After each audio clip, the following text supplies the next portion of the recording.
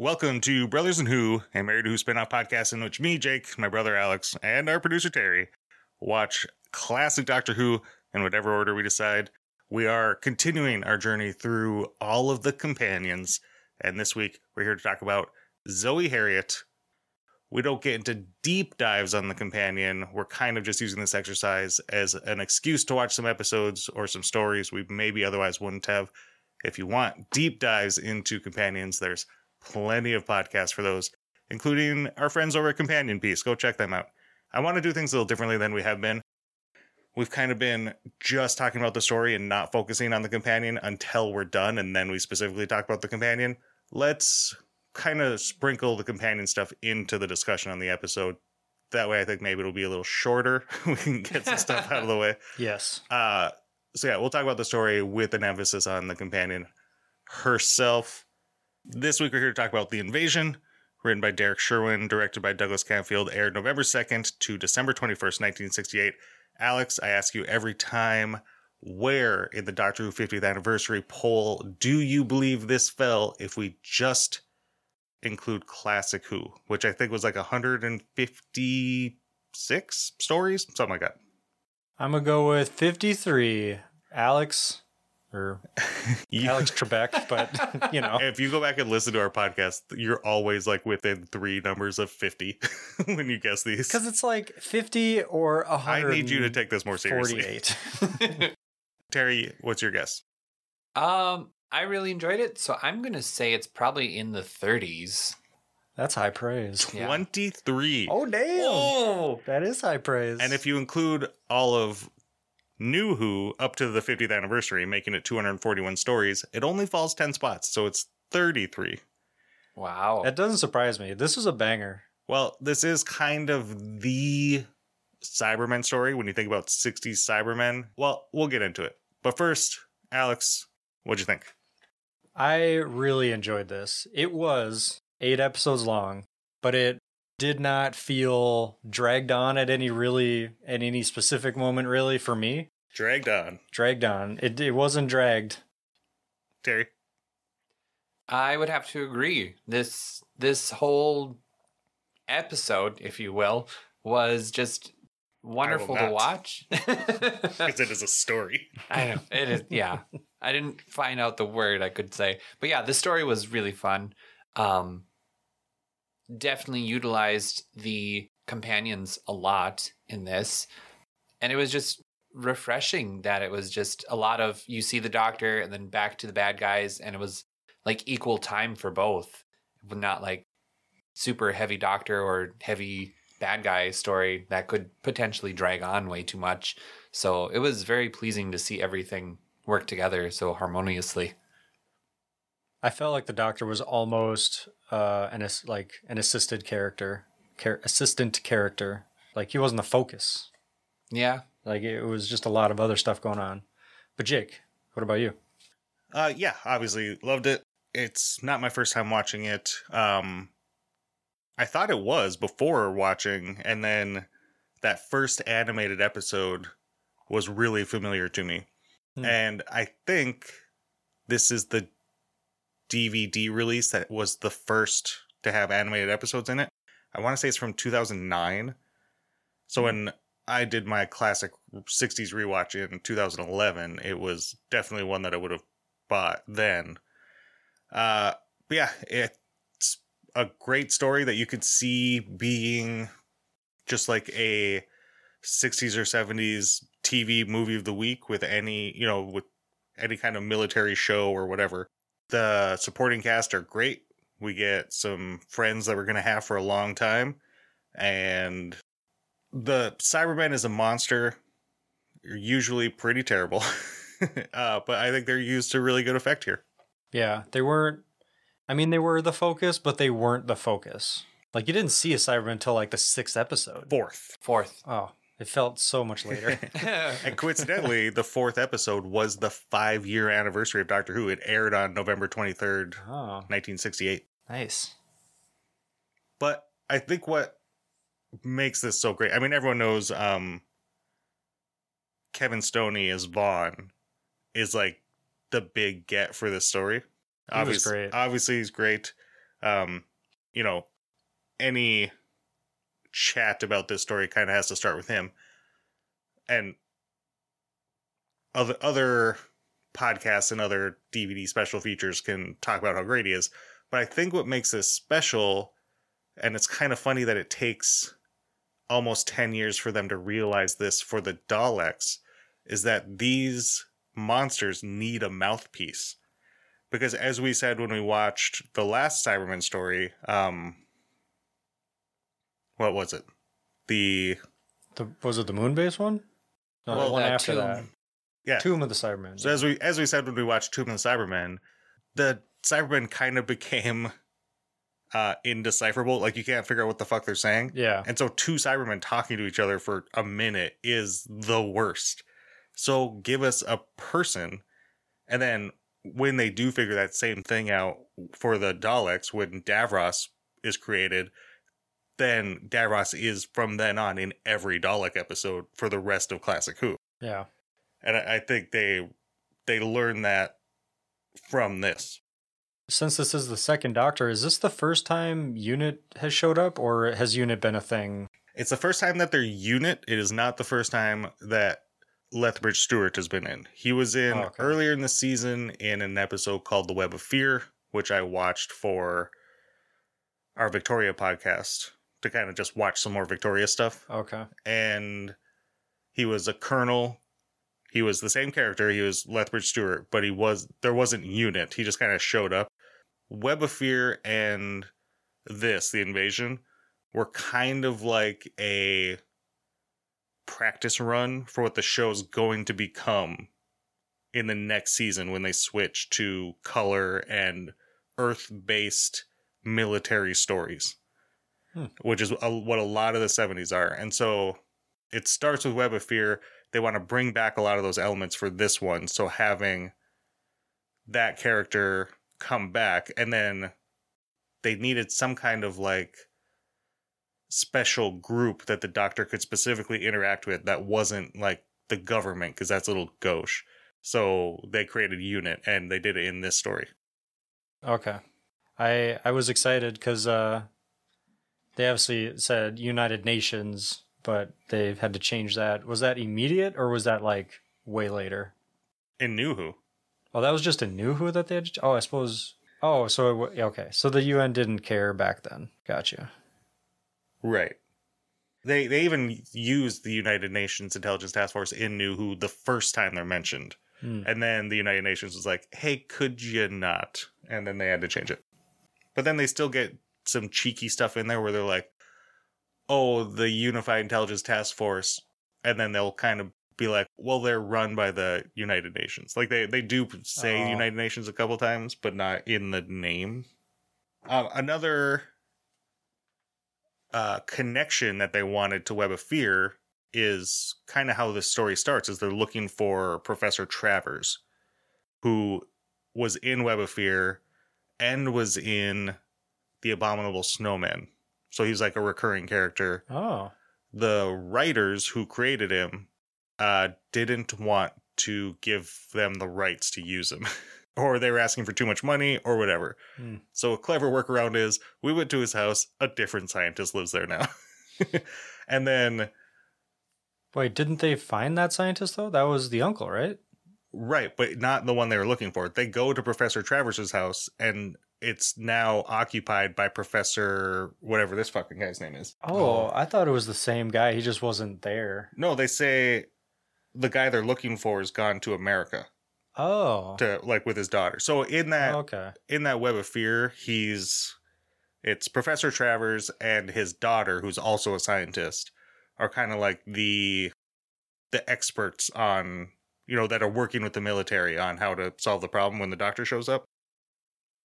And And so they go to Professor Travis's house, and it says Professor Watkins on it. And then Isabel opens the door, and she's like, oh, Travis doesn't live here. My uncle, Professor Watkins, does. And they're like, oh, where's he? And she's like, I don't know. He's been gone for weeks. I just appropriated this. Okay. So that was this connection that's been going on. It's clearly the new direction they're going. But that's how we start this story, is looking for that dude, but finding Isabel. So let's talk about her for a minute. What do you guys think of Sally Faulkner as Isabel? I thought she had a strong performance. She was great. Yeah. So she was a model and now is trying to get into like photography. That was her whole kind of arc. No, she wants to be a photographer. She modeled a little to make some money for her camera equipment. Okay, gotcha. Yeah, it's cool. It's a nice, believable character. I thought she was great. She definitely brought energy to every scene she was in. Yeah, her and Zoe, like the way they were bouncing off each other was pretty cool. And it's nice to see, like in those first 2 episodes, like a female relationship on television that like doesn't have any animosity. Like they just meet and they're girlfriends and they get to be like a little silly and have some fun. And then when it's time to get to business, they get to business. Yeah. And it's rare that women are written as just like women. Get it? They either have to be like, strong and stern, or they have to be screamy girly girls. Like, yeah, the fact that they can have both sides is real, and you just don't see it very much. And it's nice that a show that, especially in this era, typically just has one female in every story, and they're pretty shitty most of the time.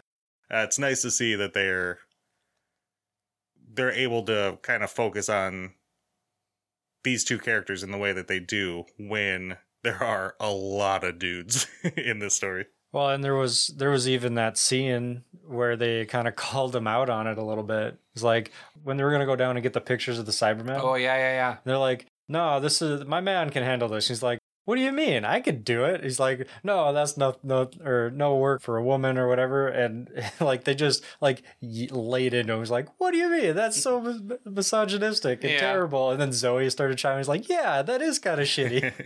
Although with that character, Isabel, after she serves her purpose of like taking the pictures of the Cybermen, she doesn't do anything else the rest of the story except kind of fawn over Captain Jimmy. Yeah. Serve coffee. Right. Or tea, I guess. Although it is fun, we've talked about the mod girl before, and the fact that being financially independent is a part of that. So she's like doing what she can to get her business started. She doesn't really, there's no mention of like wealth or like her family or like any of that. She is kind of trying to talk like kind of street, but she is obviously like highly educated. Yeah. And when Captain Jimmy asks her out, the first thing she says is, "You're not stinking rich, are you?" Yeah. And that actor, Sally Faulkner, she's gone on to have like a huge career. She's been acting nonstop and still is. She has had a movie come out this year. Yeah, she was really good. Her and Lethbridge Stewart, I think, are like for the extended cast in this one are reasons why I enjoyed this episode so much. Like their performances were just really great. Yeah, I still don't know who my MVP is going to be. It's going to be Me hard. either. Let's go at this from a different tack then. The first 4 stories are all centered, or first 4 episodes are all centered around this building, this IE Technologies. And it's, the Doctor and Jamie going in, kind of getting tossed off. That I shouldn't say that phrase. Getting tossed aside. And then Zoe and Isabel coming and trying to find them, and then being kidnapped, and the Doctor and Jamie having to go back. And it's really like an intense, kind of high-strung, almost espionage. Yeah, I was just going to say like spy. Story, yeah, a spy thriller, complete with the military backup and everything. And it doesn't have the Cybermen in it at all, and it doesn't need it. It's a great story on its own. It was great. The mystery, because I don't know. Did you tell me this was a Cyberman story? Because I did not. Yes, I did. See that coming. I was like, oh shit, it is Cyberman. Because when he was talking in the transmitter thing, I was like, that does sound kind of Cyberman-y, and then it like showed it the next episode. And of course, those episodes leading up to the Cybermen appearing, they only work if the villain is fantastic, and it is. We get Vaughn, and to maybe a lesser, maybe a higher degree, Packer, who is my favorite character. Packer, he just embodies the need to kill. That's like his whole thing. Like, you could just see the tumescence when anytime Vaughn says, oh, you can go hurt these people, he's just like fully erect. He's so excited. It's Pinky in the Brain. Yeah. 100%. Definitely. Yeah. And what's the over-under on how many times Vaughn says the word Packer? Is it 1,000? It's like Dennis the Menace. But it's not even just anytime he's just talking to him, he's like, yes, Packer. Okay, Packer. Hello, Packer. And it's just like, why do you constantly say his name? He's the only person you talk to.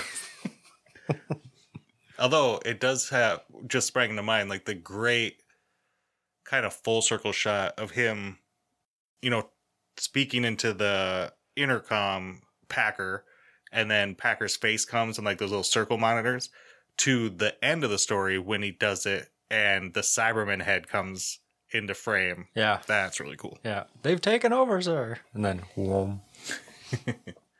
Oh, Packer. I love that as Packer continues to be foiled by the Doctor, his hair gets more disheveled and his voice starts getting higher. And like at the beginning, he's very like stiff upper lip, very proper and like evil. And then as the story goes on, he's just completely falling apart. Yeah. Mm-hmm. He's a worrywart. He just couldn't believe in the plan. He didn't trust the process. Yeah. I don't know if anyone else kind of noticed this as well, but like the second episode, like Zoe just wasn't in it at all. Like both her and Isabel were in coffins, but like I also then noticed like, but they were silver coffins. Yeah. And then later on, Jamie gets shot in the butt by some guards, and then he's out for like episode and a half, until he shows up at the end of it. Yeah, and that was pre-recorded because that was Fraser Hines' vacation. That was his holiday. So, okay. And was then, it Zoe's holiday when she was off? Yeah, it was Wendy Padbury's holiday in episode 2, was that? Yeah. 2 or 3? Yeah, so those are like in their contracts. Those are the days that they're off, or the weeks. It is weird to have like one of your main actors, their holiday be the last episode. Yeah. But I think it gives, this story was picked by our Twitter friends as the one that's like the best Zoe story. And if you watch episode 8, Zoe's already done like her smart person stuff. So like she cracked the computer, made it destroy itself out of like logical fallacies, and then did the calculations in 30 seconds to show the army how to blow up all the Cybermen ships that were coming. So like that part of her has already been used. But then with Jamie not there, she gets to do the running around with the unit soldiers. So like at the very, very end, I just love this shot. When Vaughn has just died and the Doctor's being shot at by the Cybermen, and then Unit shows up and takes the Cybermen out, and the Doctor's like on the ground, and he just goes, "Oh, it's over there. Go destroy it." The radio link that the Cybermen are using to drop the bomb. Yeah. Zoe's the first one up and running towards it, and then all the soldiers are behind her, like she's in charge. And it's just a 1 second little shot, but it's like, just thinking back to Carol Ann Ford and some of the other lesser used younger female actors, like they just again must be going to the BBC and just shitting on the lawn and being like, fuck you guys. Clearly this was possible. And instead you did to me what you did. Even Polly, like, she never got to do anything that cool. Yeah. Where she was... I mean, she created the solvent that destroyed the Cybermen because of her knowledge of cosmetics, because she's a vapid woman. That's right. Yeah. But that's about it. No charging into battle. Yeah, I thought Zoe was fun to watch. And did they, like, why did her outfit change halfway through? Like, was it because there were several days in between? No. No, Terry was bitching about this when we were watching it. Yeah. She's wearing the catsuit from the Mind Robber. And so the first episode of this is animated. The animators got it wrong. She's supposed to still be wearing that catsuit. Instead, they just put her in different clothes because there's no telesnaps from that story. Oh, okay. So they don't have any reference points. So she goes to Isabel's and puts on some clothes for their little photo shoot.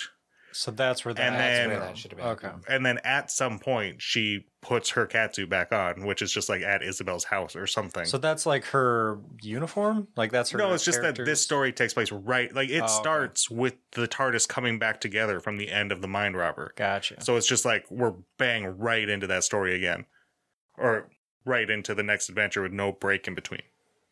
I really liked the invention that the professor made. The idea of pushing the emotion emotions. ray. Yeah, of pushing them into Cybermen, and just I liked the screaming Cyberman just That running is through the tunnels. most terrifying sound. Is just Yeah. a screaming Cyberman. Ugh. And of course, that method for destroying Cybermen will be used over and over again in New Who. Mm-hmm. You Yeah. know, in their very first appearance, you get David Tennant using that phone to like send out or canceling the emotional inhibitor of Yeah. all the Cybermen. So then they feel and then kill Explode? themselves. Yeah, I don't know.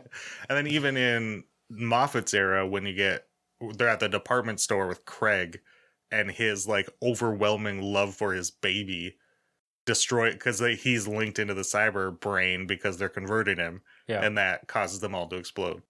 Maybe that's why Cybermen hate humans so much, is because we run on pure emotion. I don't think they hate humans. They are humans. They said multiple times we gotta kill all the humans. Right, but they're trying to invade Earth in this story for conquest. Like they want to convert all humans, which they've been trying to do the whole time.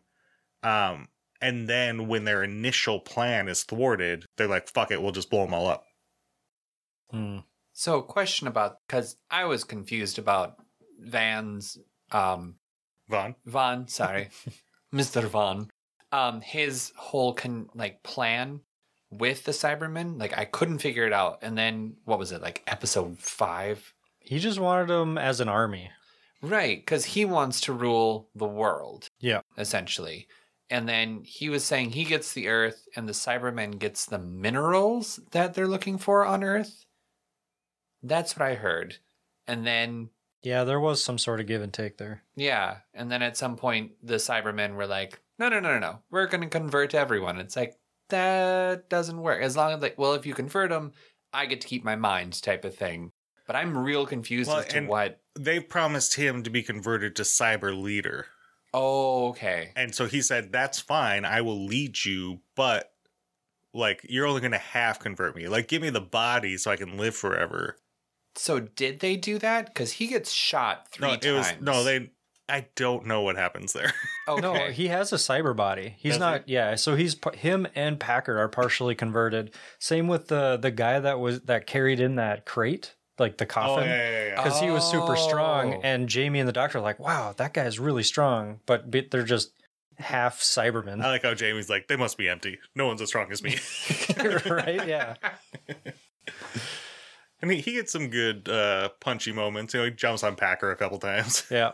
Yeah. I was telling Terry yesterday, I watched the first episode of the story after this, the Crotons. So the Dr. Jamie and Zoe show up on a planet. They see someone get killed. So they like run into a building to tell everyone like, hey, there's danger coming. and they are immediately grabbed by security. And Jamie looks at the head security guy. He's like, "Oh, you wouldn't be so tough if you didn't have all your friends." And so the head security guy is like, "Okay, everyone, back up. Like, let's do this." And he's got an axe in his hand. And the doctor's like, "No, Jamie, we don't need to do this." He's like, No, doctor, it's cool. I got this." And then one of the other security guards tries giving Jamie an axe to make it a fair fight. And he's like, No, I don't need it. And then just like beats the shit out of this dude. Damn. That's the most Highlander shit ever.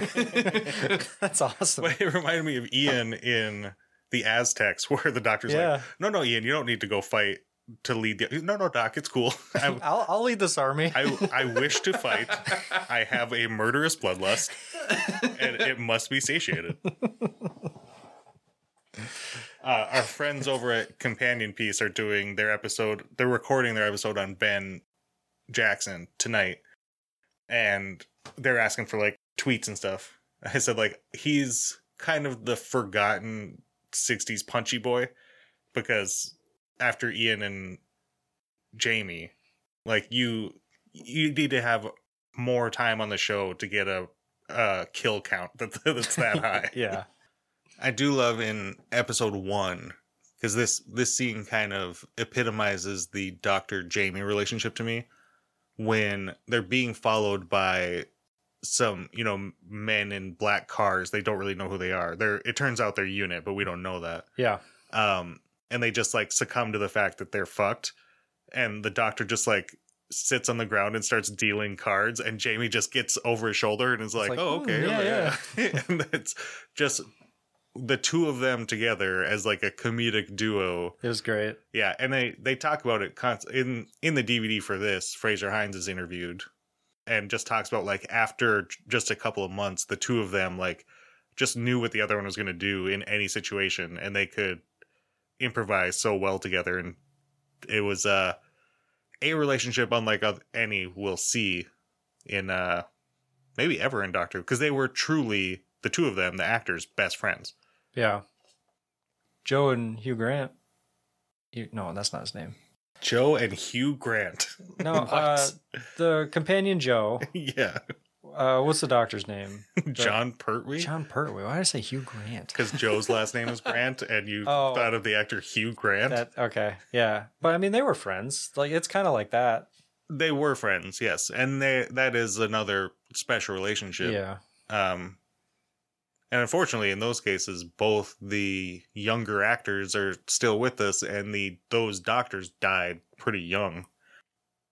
In the first episode, in the animation on Isabel's wall, is the phrase "bad wolf," because it's animated, so they can do some fun stuff.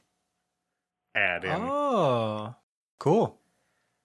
This story was intended to show producers and the BBC how bringing the show back to Earth and kind of making it Earth-centric would help with cost and efficiency, and ended up being the most expensive episode they had ever done up to that point, and would be for years. Nice. But they got 8 episodes out of it. Yeah. So, like, per episode, it had to have been cheaper, right? No. It's very really? expensive. Yeah. But they did get a lot of help from the military. So, like, in those scenes where you see 25 guys jumping out of a truck and running, those are actual soldiers. They also got, like, a whole ass airplane that they were driving Jeeps in and out of. Right. Yeah. I when I saw that, I was like, damn. Took a note. Well, Like, we were watching money. it, and because they have the camera locked off. So, like, first of all, why are the Jeeps in an airplane? Like, you get them to where they're going, then you take them out. Like, Yeah. that airplane has uses, or why would you just leave them in there? But I like when the brig and a couple other people are driving out of the airplane, and they stop on the ramp. Mhm. Like, there's just tilted and stuff. No one would ever do that. No. It's so dangerous. But that's where the camera was cut off, because they want to show the Jeep coming out, so they had to. Yeah. Oh, I did want to briefly mention John Levine as Sergeant Benton, because he's going to be in UNIT for the next 20 years. So John Levine, he was like a monster actor. So like he was in Web of Fear in one of the Yeti costumes. He was going to be a Cyberman in this, but he's also like in the background in a couple shots in the early episodes as just like soldier. And so you see him early, but he's playing a different character because he's just like a background guy. He's got a different uniform on. But then the actor who was going to play whatever Sergeant Benton's character was got fired because he kept showing up late. And so they're like, well, let's just get John in, who like had never had a speaking part in anything, I think. And he was like super nervous, but just because of that, just because he had been around and people like him, he played that character for 3 Doctors. And like he was in Doctor Who through the 70s and into the 80s. Wow. And like, you know, has done Big Finish and conventions and all that shit. Just in the right place at the right time. Right? And just like, don't be an asshole. Yeah. Like, Yeah. people like you, you get stuff. There's one other little fun fact I wanted to mention. There's a lot of shots of like going up and down ladders and Skirts. Fraser Hines, very nervous about those kinds of shots because he's supposed to not have underwear on because he's a Highlander. Kilt, Right. Yeah. And he did, obviously. And so he didn't want like shots up his kilt of showing the fact that he was wearing anything under there. So there are a couple shots where he said the cameraman was able to like do a trick or like put a thing over the lens that like blacked out the area under his kilt. And if you watch it with that in mind, you can tell. But then I didn't even notice. in the scenes with the helicopter, which we just have as animated, but even in the animation, they still draw in Isabel's underwear. Like, Yeah. you didn't need to do that. Yeah.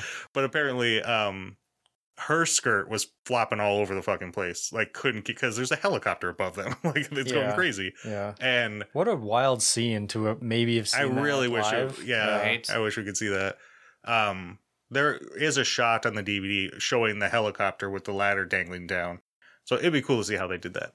But Fraser Hines had heard a story about the Queen and how like on really windy days she would have weights sewed into her skirt so that it wouldn't flop up. So he had the costumer sew weights into his kilt. Nice. He did not share that with Sally Faulkner, but she had a tiny little mini skirt on. Right, You'd yeah. probably be able to tell. There wasn't anything saving that.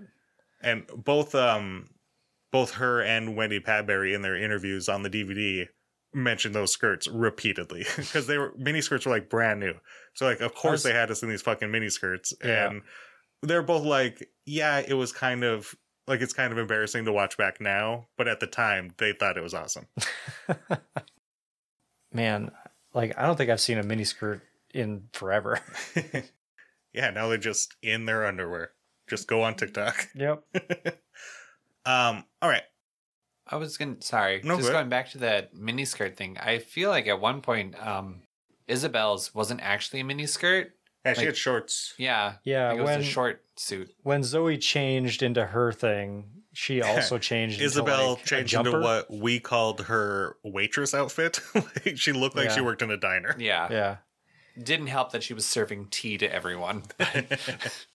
So the last 4 stories are kind of just like a typical Cyberman runaround, but you get some fun, like Doctor and Vaughn face-to-face confrontations. You know, we always talk about the Doctor and Davros, and they're, you know, the best scenes in those stories are when it's just the two of them in a room talking. I think the same could be said for this. Yeah. I really liked the amount of sets they had. Obviously because they were shooting on location, but just like the different scenes, like the sewer scenes and then the office that was, I mean, saving money, the office that was exactly the same in 2 different locations. But Yeah, they do bring that up on the DVD as like a genius in script writing. Like, just make it so that he wants his office to be exactly the same. but I don't know, it felt big. It was cool. I liked it. Mhm. Just the Yeah, and you can visuals. imagine being a little kid and seeing. So, like, they do a really fun trick where the fight with the Cybermen is done completely in like a war room with these military guys who are like relaying orders to people we don't see. Yeah. And, you know, shooting missiles with just some B footage of missiles being fired. And then one very quick shot of like a spaceship on wires being hit by a missile. Yeah. And, you know, we're 10 years away from Star Wars, where they invent or the system where like they have a model and then a camera moving around it to simulate motion. The model's not actually moving in Star Wars, but the camera is. Oh, yeah. Whereas here we just get static shots and then like a missile on, or like a firework on a wire going towards a Yeah. model also on a wire. But you know, it's all fun. And so like in those scenes where you have like 14 soldiers in this room and they're all talking over each other, and you know, the higher ups are like poking their head and looking at what someone's doing and then running over to another guy. Like as a little kid, that's gotta be like super exciting. Mm-hmm. And you don't even realize that you're not actually seeing any action at all. Yeah. I did write down like the whole end sequence of like the battle with the Cybermen when they're like, the bomb's underway, the missile's almost there, shooter counter missiles or whatever. Mhm. Like that whole sequence was baller. I really enjoyed it. Like it was just engaging and a lot of fun, and it's like more military-ish, and it was cool. Well, you're gonna love And it took like 10 seconds. It wasn't like a whole episode of that. right. Yeah. You're gonna love the 70s where or like the next season is all like 7-part stories and it's all unit. And Nice. we're gonna be there very, very soon. I'm already mourning the 60s, even though we have one more podcast left. Let's transition a little bit then to specifically talking about Zoe.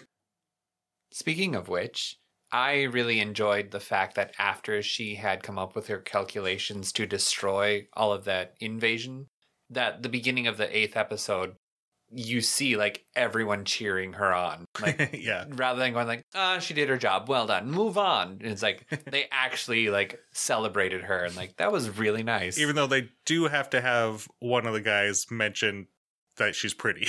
Yeah. She's way more good looking than a computer. Can we keep her around? Right. Although in those scenes, it's so funny how miniature Wendy Padbury is. She is tiny. She is Yeah. so small. And like every soldier is a head taller than Isabel, and Zoe is head and shoulder shorter than Isabel. Yeah. At the beginning, Isabel's like, oh, finally a proper model. It's like, I had never seen a model that was 4.5 feet tall. Yeah, they had to put her up on a chair to pose. Yeah, she had like 1 foot on a ladder and 1 foot on a chair. Just so she could like get to where the light reaches. Yeah. Wendy Padbury mentions that like she wanted to be a ballerina, but she's too short. Oh, yeah. And she was accepted to like some ballet school as a youngster, but she had flat feet. That kills dancers. Speaking of Wendy Padbury, I watched her Mythmakers interview today. She had started pretty young, dropped out of school at like 15 to be an actor, never went back. She even mentions that like when she stopped acting, she eventually became an agent. And she's like, I had to find a job in theater because I have no other skills. Like I didn't go to school. I am barely educated. She's just kind of like, she's like, I had no other course than to remain in this. But she had been in a pretty big television show before Doctor Who. She got Doctor Who, had a great time. Did another show right after that where she was on for like 3 years, and then some little stuff here and there, but a lot of theater work. And then at some point, like she'd already had a couple of kids, and she was just like, I don't want to be an actor anymore. She was like, stopped liking it, and just didn't really have the desire. And so she became an agent, a theatrical agent. She had clients that included Nicholas Courtney, our beloved Brigadier, Colin Baker, Doctor Number 6, and Matt Strickland, who was Turlough. And she claims to have discovered Matt Smith, like as a youngster in theater, like pointed him out and was like, that one, he's the good one. Nice. Cool. Yeah. What a resume, I guess. That's awesome. And she had done like some conventions and stuff in the 80s and like the early 90s, and then quit doing conventions because she doesn't like repeating stories. So she's like, I've already told those stories. Even in the Mythmakers, when the interviewer asks her certain questions, she just says like, oh, I've answered that tons of times. instead of just answering it. Like, we're filming this, right? Go look it up. Go somewhere else, look it up. But it wasn't. And then when she became an agent, she stopped going to conventions. And then in, I want to say the early 2000s, maybe a little earlier, she retired and then started doing conventions again. Probably because she was bored. I mean, in this interview that I was watching, which is like in the mid 90s, her kids were like, one was in college and one was about to go, was about to do her Masters. No, she's about to do her O levels. Oh, okay. So like she was nearing the end of high school. Do you think back in those days, conventioners made as much money as they do now? Like, was it still huge to like get someone at a convention? They were pretty big. And from what I hear of conventions back then, they paid in cash and they just gave you like a bag of cash. Nice. And it was, people come in line to get autographs and you just walk out with big stacks of cash for, a couple of hours of work or That's a normal 8-hour day. damn. And she does say some interesting stuff. Like she had always said that, getting back to the character of Zoe, she had always said that the later stories of Zoe versus the earlier stories of Zoe were shit. So like Zoe gets to start out, she's, from the late 21st century. She's a science student. I think she's supposed to be like 16. But she is human. She's human, but she's a genius, and specifically a math genius. And she said like, in the early stories, like she gets to do that and do stuff. And then in the later stories, she's just screaming. Then she does say in this interview that she takes that back. She used to say that all the time in interviews. And she changed her mind because she went to a convention in America somewhere and watched a whole bunch of those episodes or parts of them and was like, there actually is some good stuff in here. So I think she did kind of come away with that through her convention experience of having like a positive view of the character of Zoe. That's cool. So to you, Alex, yeah. To you, Alex, we've seen The Invasion now. We also watched The Mind Robber. So you've seen 2 of Zoe's stories.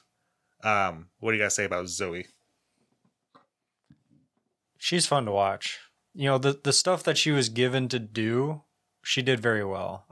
In this story, doing those math equations in that scene where it's like real fast, because like just that whole sequence in that war room, I thought was super cool.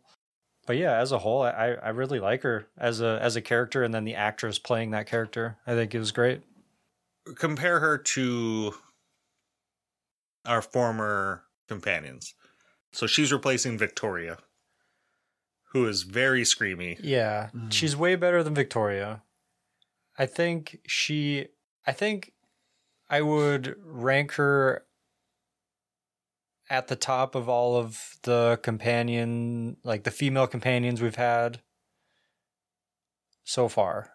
All of them? I think so. Ahead of Barbara? Yeah, so Barbara's tough.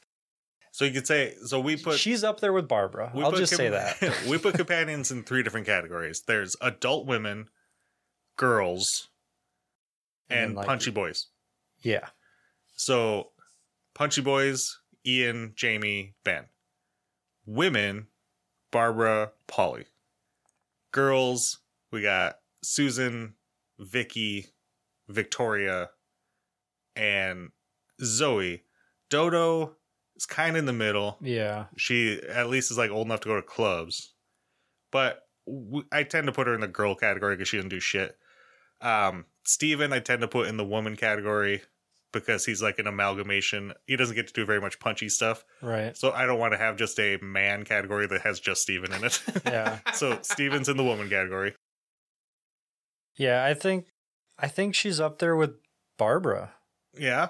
Because I don't know, she just felt like a real character that wasn't, like you said, screamy, just there to be there kind of thing. I just got the image in my head of her maniacally laughing when the computer exploded. Yeah. Just like all teeth and just this huge laugh. It was awesome. She was having a good time.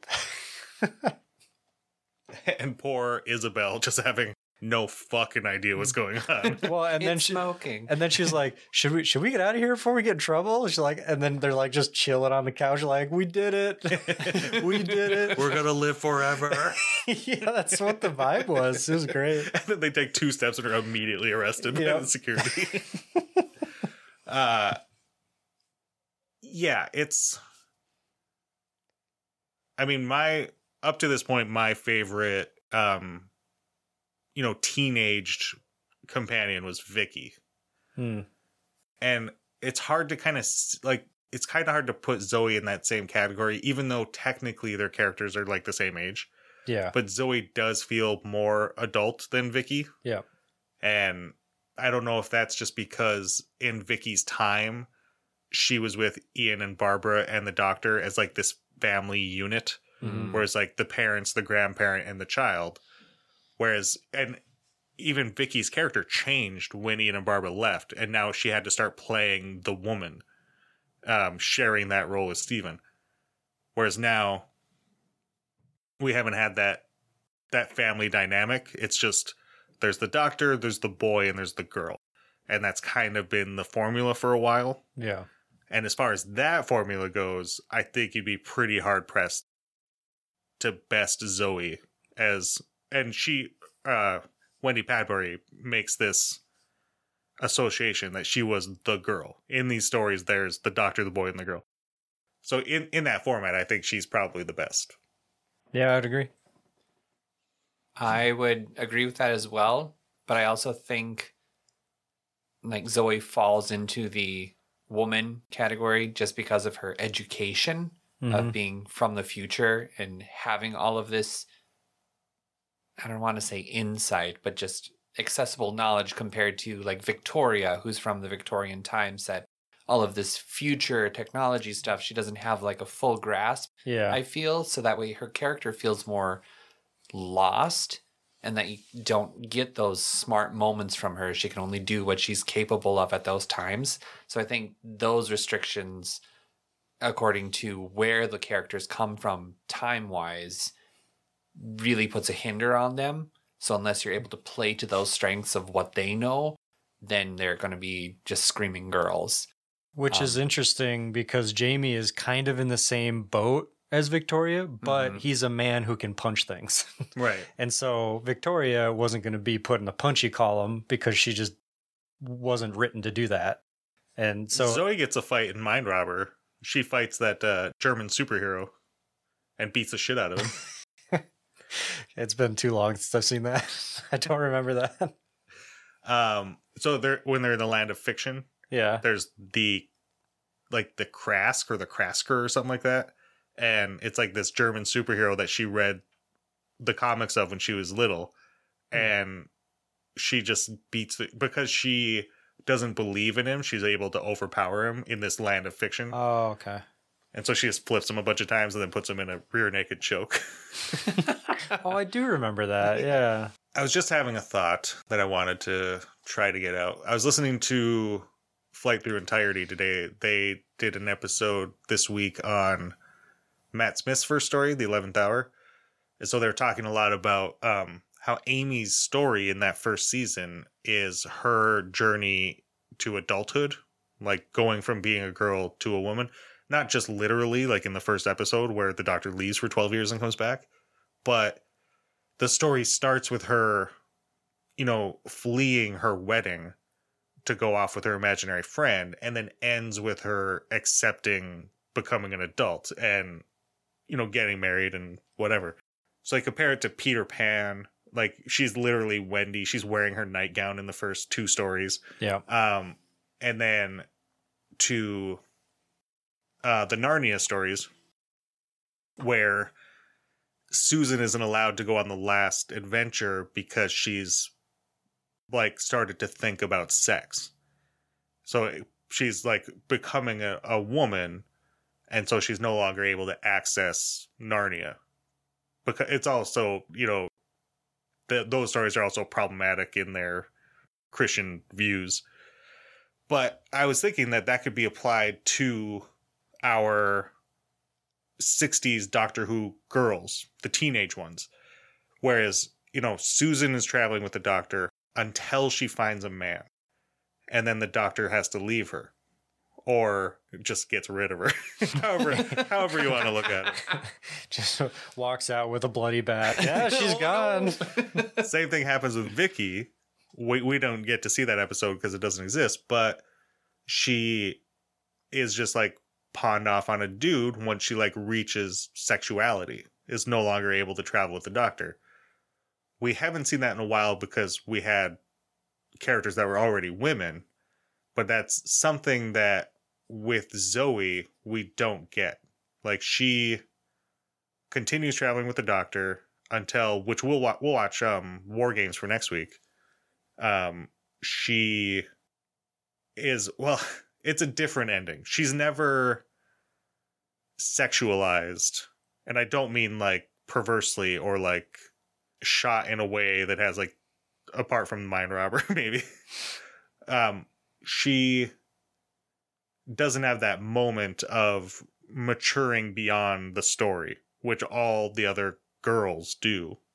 And I just was having that thought while you were talking, and I wanted to say it out loud. Interesting. One last little fun fact. Wendy Padbury did say in her Mythmakers interview that growing up as a little girl, Patrick Troughton was her favorite actor. And so it was a big deal for her. Very cool. To get to work with him. And she was super nervous. But of course, as everyone says, Patrick Troughton is like the nicest guy in the world. And made it very easy. Yeah, I think that's good. We managed to just about keep it under an hour after editing. Next time, we're doing Jamie, the second Doctor companion. We'll get some hard one. We'll get some more Zoe. She's in it too. So maybe we'll have some more to say about her next time. It's the War Games. It's 10 episodes long. Oh. But it is the end of an era. It's the end of the second Doctor. It's the end of Jamie. It's the end of Zoe. It's the end of black and white Doctor Who. It's the end of the 60s. Ooh. I did mean to mention at the beginning that we have Derek Sherwin write The Invasion. He will be the producer for the War Games and for the next story, Spirit from Space, as like someone who's brought in to transition between previous producer and the next producer, and to transition between second Doctor and third Doctor, and to transition between black and white and color, and to transition between space stories and Earth stories. So they needed like an old hand who knew the show, and so he wrote this one, which is one of the better ones of the 60s, and so he will continue to assist the show going into the 70s before he leaves. Is this on BritBox fully? I'd imagine so, yeah. It exists. Okay. It's all there. All live action, all 10 fucking episodes. Hell yeah. Although for this one, and everyone says it's great. I've seen it once, it was a long time ago. But yeah, this one was 8. Fucking flew by. Yeah, it was I think good. I watched the first 5 in one sitting, and then did 2, and then kind of fell asleep. But it was just because it was late. Yeah. Yeah, I surprised myself when I first started watching this story for today. I thought I only watched 1.5 because it was getting late. I ended up when I went back to rewatch or to start again, I watched 2.5. I was like, oh shit. Yeah. Like it just flies. I could tell where you are because I went on BritBox and saw how many you'd watched. Yeah. Okay. Alex, who's your MVP for the Invasion? They're all so good. I like a good bad guy. I'm going with Vaughn. Yep. Vaughn/Packer if you need it, but Vaughn you only get one. Really good. Kevin Stoney. Terry, who you got? Oh, man. I really wanted to say Vaughn, too. You can. I shall.